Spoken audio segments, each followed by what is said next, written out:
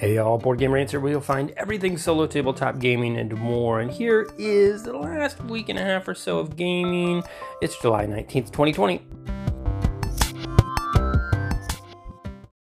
So these shows are coming a little infrequent now, and I apologize, but hey, summertime in Western Washington, the Pacific Northwest, you've got a lot to do in a very short period of time because there's only so much sun, and this summer started again late.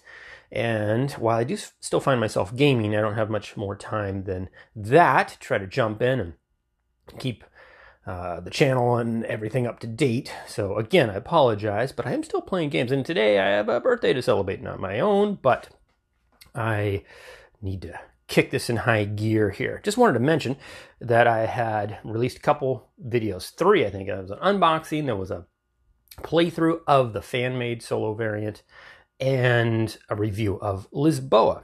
And I got 6 more plays of that in since the last time.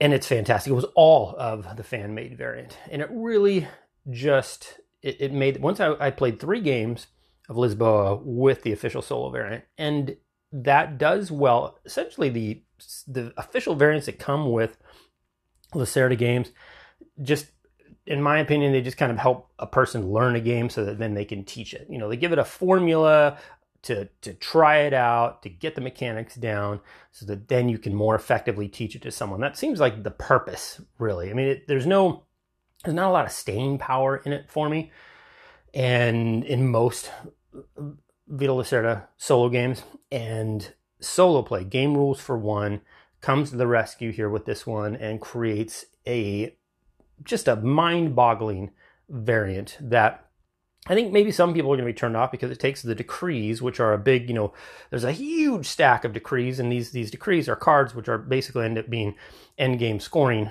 tools, and when you get them, it can kind of give your game a direction, but there is a massive variety of them. I mean, you don't even get through a fraction of them in a game, so you don't know what's going to come out. And I found it to be one of the more nebulous things in the game, especially when you're playing solo with the official solo variant, because that basically just counts any decrees that the AI gets 3 points for, swipes 2, and then you just kind of scooch them down the line. There's always 7 to pick from. I think it's 7 or 9. I might be getting that confused with something else. Anyway, and because I've been also reading Escape Plan, I've been watching Escape Plan, and I know that has 7 somethings that line up. Anyway, and back to Lisboa, it's the official variant, the decrees. There was just no great way that they were, I feel like, utilized. And how could you when there's so many, and they're just little end-game scoring goals to go after, having most houses in a certain row or column, or just every little nitpicky thing about the game that you could possibly score points on. It's like, well, if you do it this many times, you get this many points, kind of thing. So it was, yeah, maybe with a big multiplayer game and lots of people are getting it, and you're going through all of these decree cards, and you can see them all, and you can really go after something or find something that really fits your style or what you've been doing, great. But in the solo game, it was just sort of there. It was like, I didn't know what to do with it. And Game Rules for One seems to recognize that and just uses that entire decree stack to run the AI. It was genius. And still has kind of the same scoring idea. You just basically get 3 points now for the decrees. And I'm totally fine with that, because there's the real game, the real meat of that game of Lisboa is developing that city and manipulating things and getting the right rubble cubes, getting your sets, scoring your points, getting kind of, creating shops in a line, going for that's where some real solid end game scoring stuff goes, where you can get your shops, take over a street, take over, the production of cloth. That is really where the game is at for me. So I did not miss the decrees being used to run the AI. It was awesome. It was innovative. And just what I expect from Game Rules for One. Just awesome stuff there. Moving on.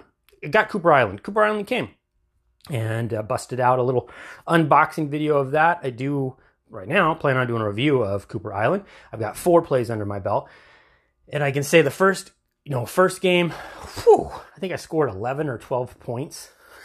It just seems like you play this game, there's only 5 rounds, and you just get the sense, when I was done with that first game, I was like, how in the world do you get anything going there? Well, I immediately recognized the error of my ways, because basically each round, unless you do something, you've only got 2 workers to do basically 2 actions. There's a bunch of little free actions you can do in there, but when you only have 2 workers, if you don't get a third and a 4th worker pronto, you are not going to score well in this game. And so as soon as you wrap your head around that, as soon as you make that, there's so much to do in the game, so much you want to do, and you're never going to do it all. But you can't put the carriage before the horse in this game, or you're not going to get anywhere. You've got to get an extra worker or 2, and then, man, I mean, it becomes exponential what you can do in that game. By the 3rd game, I scored 30 points. And this 4th game, I played on a higher level against the AI, and I got 20 something. I want to say it was 22 or 24 or something. I lost, but yeah, now the game is starting to hum along. You kind of get a sense of what you're trying to do there. It's important, I think, for a person to give this game 2 or 3 games a chance before you think like, you can't score any points in this game. There's not enough time. Oh, but there is. And so, yeah, because I was looking at like the difficulty levels of, it's like the AI having to get probably more than 30 points seems very achievable. Now, when you play that higher level, though, there's fewer cubes. It makes it a little tougher on you. At the same time, increasing the scoring goal that you have to achieve to quote unquote win. As far as the AI is concerned, it's okay. Again, it's just, it's daunting looking. You put out these cards. It's just a stack of cards. It kind of reminds me of North Sea. I can't remember. No, it comes with a Vikings of the North Sea. What's that? I can't remember. Anyway, another game that comes with just a stack of cards that runs the AI. And this game, though, has just a stack of cards. You put them out, though, and there's like 7 or 8 cards, and it looks daunting. There's just tons of text there, but it's just very easy to run. It really is. Don't let that put you off. As far as looking at compared to the game, it's pretty heavy. You can really get into. Once you get in the 3rd, 4th, and 5th rounds, you can really take your time and I go this way, or you go that way, or this or that, and you can do all sorts of stuff. And you'd think that the AI, with all this text and all these cards and all these things to supposedly keep track of, it's very easy. It really is. And in fact, the AI just acts more as like kind of an impeding player, is what I've heard it called. It just basically throws workers out there sort of randomly. But now, once you get in the 2nd and 3rd round, you know what's coming a little better, and so you can plan a little around it. But it doesn't. Yeah, it's still not an advanced AI by any means. It's pretty simple, which is nice. There's always that sort of, it's easy to run, but also it leaves a lot to be desired when you're playing solo, a game for solo, and that's pretty much the only way you're going to play it. I don't know that there's enough staying power here for me to stick with this game. I like it to this point. I'm playing just starting my 5th game now. But yeah, I've got a sense that it's sort of like, oh yeah, once I put this away, that might be it. But we'll see. More on that later. Mistfall. I busted out Mistfall, Heart of the Mist again, because I wanted to finish the little campaign thing. It comes with 5 campaign story things to play. I played 3. And then I put it away because I wanted to make room for some other stuff. And I busted it back out. The game. One thing I found in the game, if you go to Board Game Geek, that I find just incredible, is I believe it's the designer of the game, put out this massive two manuals, if you will, like 50 plus page manuals. One's like a player aid and one's like a quest guide. And they're huge. You can download them. I just download them and look at it on my phone, but it goes over everything in the game.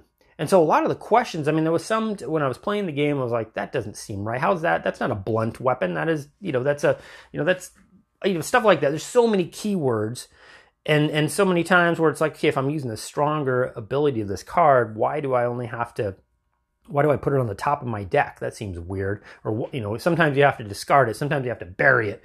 Burying it's the worst because that's the hardest to get those cards back in your deck and back in your hand. Anyway, there just seemed to be some errata there, and I found a little bit on that. But in these 2-page or these 2 books, these manuscripts on player aids and on the quest guide, it goes over everything, every character. It goes over their strengths and weaknesses, what their equipment does, how it works, how to set up combos. Once I looked at that again, I was like, oh my God, I want to try that again. Because I'm going to team up this one, this character with this character and see how the synergy works. It was, when you see that kind of love and devotion to a game, it's hard not to like the game and hard not to appreciate it. And that sense of appreciation brings out of me just this willingness to want to play it. And it worked, and I busted out the game, and I got to try. I played it the fourth 4 of 5, and I think I ended up losing that. But I went on to the 5th one, the last campaign, and just getting into that now. Some of the things I don't like about the game are the fact that, it's really, now it's starting to sink in. Now all the text and the weird, arrows this way and the numbers this way. And don't forget, to move your focus down. If you move your focus down, move your focus up, it's going to trigger this. And when do you trigger that? Okay, that's when you trigger that. But don't forget, that's going to move up the time track. It's going to blah, blah, blah, blah. And it's all a little mind numbing and stuff, and not exactly fun to keep track of. And I feel, again, like there's not enough chits. There could have been some player aid stuff there to keep track of certain boosts in health or subtractions of shields or whatever. And so you just got to kind of keep all this stuff in your head and go round and round from the encounter that you're going. It has its little instructions. All the enemies have their instructions. Your characters each have their own little things that they can do in the area that you're fighting, and sometimes the location affects the battle. All this stuff to keep track of. And now that I'm into my 5th play, it's all flowing pretty well, but it's still a lot to keep track of. And again, I just can't say that it's exactly that engaging, that I'm just dying to do it again, because it's just, I don't know. I guess it just doesn't look that great. I mean, the way it's presented just is a bit of a turnoff for me. So, but I do love the when you pull off some of these combos, it is pretty magnificent. When you're getting these tokens built up on a card and you set this trap off and it just wipes out this monster in one shot. It's pretty satisfying. And setting all that up, there's a lot to it. But at the same time, sometimes that setup just sort of just drags on, and it just, it loses that fun factor. Also, too, there's not a big sense of like grand adventure with this game. It just sort of, it's just you move and you fight, and you move and you fight, and you move and you fight. That's it. There's a lot of lore and story that you can read outside of the game, and that's fine.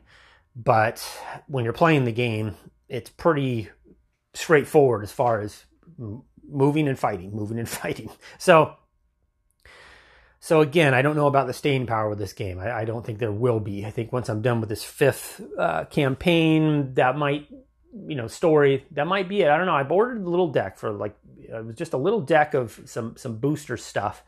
I might get it and I might never even open it. I don't know. It depends on when it shows up and if I put this game away or not by then. But it adds more allies, and I think it adds some more encounter. I don't know, honestly. More enemies, maybe? Because, again, this is there's not a whole bunch of enemy varieties out there. They just sort of, they just come out, and there's a bunch of them. The red group, the blue group, the green group. And they're all kind of have a theme to them, but they all come out together, and so you just start to really get a sense, okay, I don't know, is this the same? You start seeing the same thing over and over again, which isn't particularly fun. The encounters, too, it's a fairly thin deck of different encounters there, so you see those all pretty rapidly, pretty quickly. Yeah, so the variability on this game doesn't, and then there's 5 different stories you can play, and, that's it. There's no, free roaming, I don't know, version or some sort of one. You can play them all one-off. They are really one-offs. There's no lasting thing that carries from one to the next story, but yeah, that's kind of the essence of Mistfall. Maybe there's a lot more in the base game that would add to this, but I don't know if I'm willing to crush out the money to find that out. But that player guide, those player guides, and that was just amazing. Just how much time would have had to have been spent to do that. I very much appreciate a designer doing something like that, if it was in fact a designer. What else? Let's see here. So yeah, I'm reading up on and watching videos on Escape Plan, another Vital Lacerda, going through them. And because yeah, there's just, whether I pick on the official solo variants or not, the games are masterful. They are thematic, Euro, yummy, to just a point that I really don't feel any designer reaches.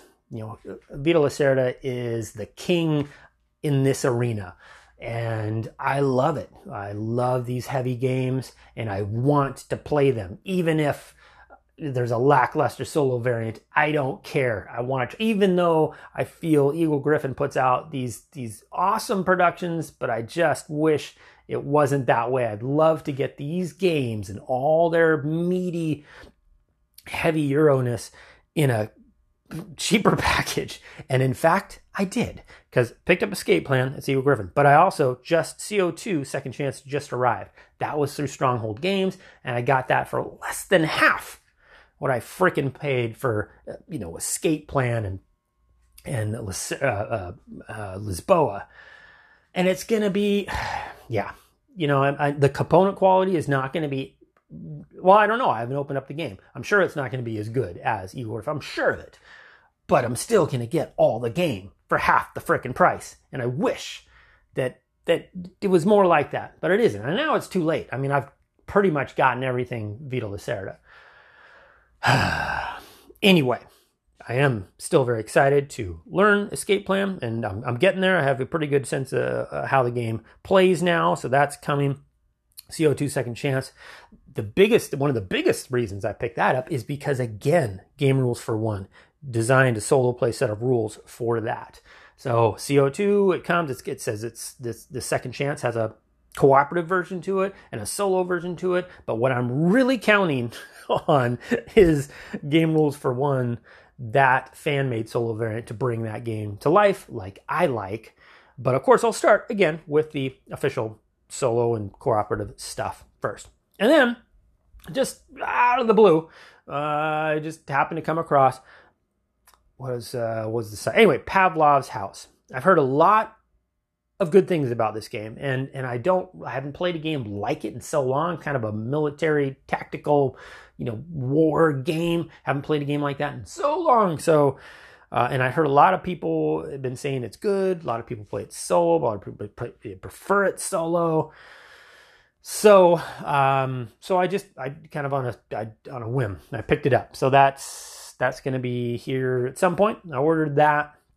Really interested in that game because it's been tough to find, and it just showed up, and I just kind of couldn't help myself. Hit the button, and it's on its way. That's about it. I hope you are out there enjoying your summer as much as you can, given the world and its situation. Yeah, if you're not in the United States, you're probably enjoying the outdoors much more than we are. All that said, I'm going to get back to my birthday party here. I got to get rolling. Thanks for listening. I'll see you on the other side. So that is it for today. Again, thank you so much for listening. Hope you are out there safely getting your game on. Until next time, I'm Board Game Rants, and I'm out.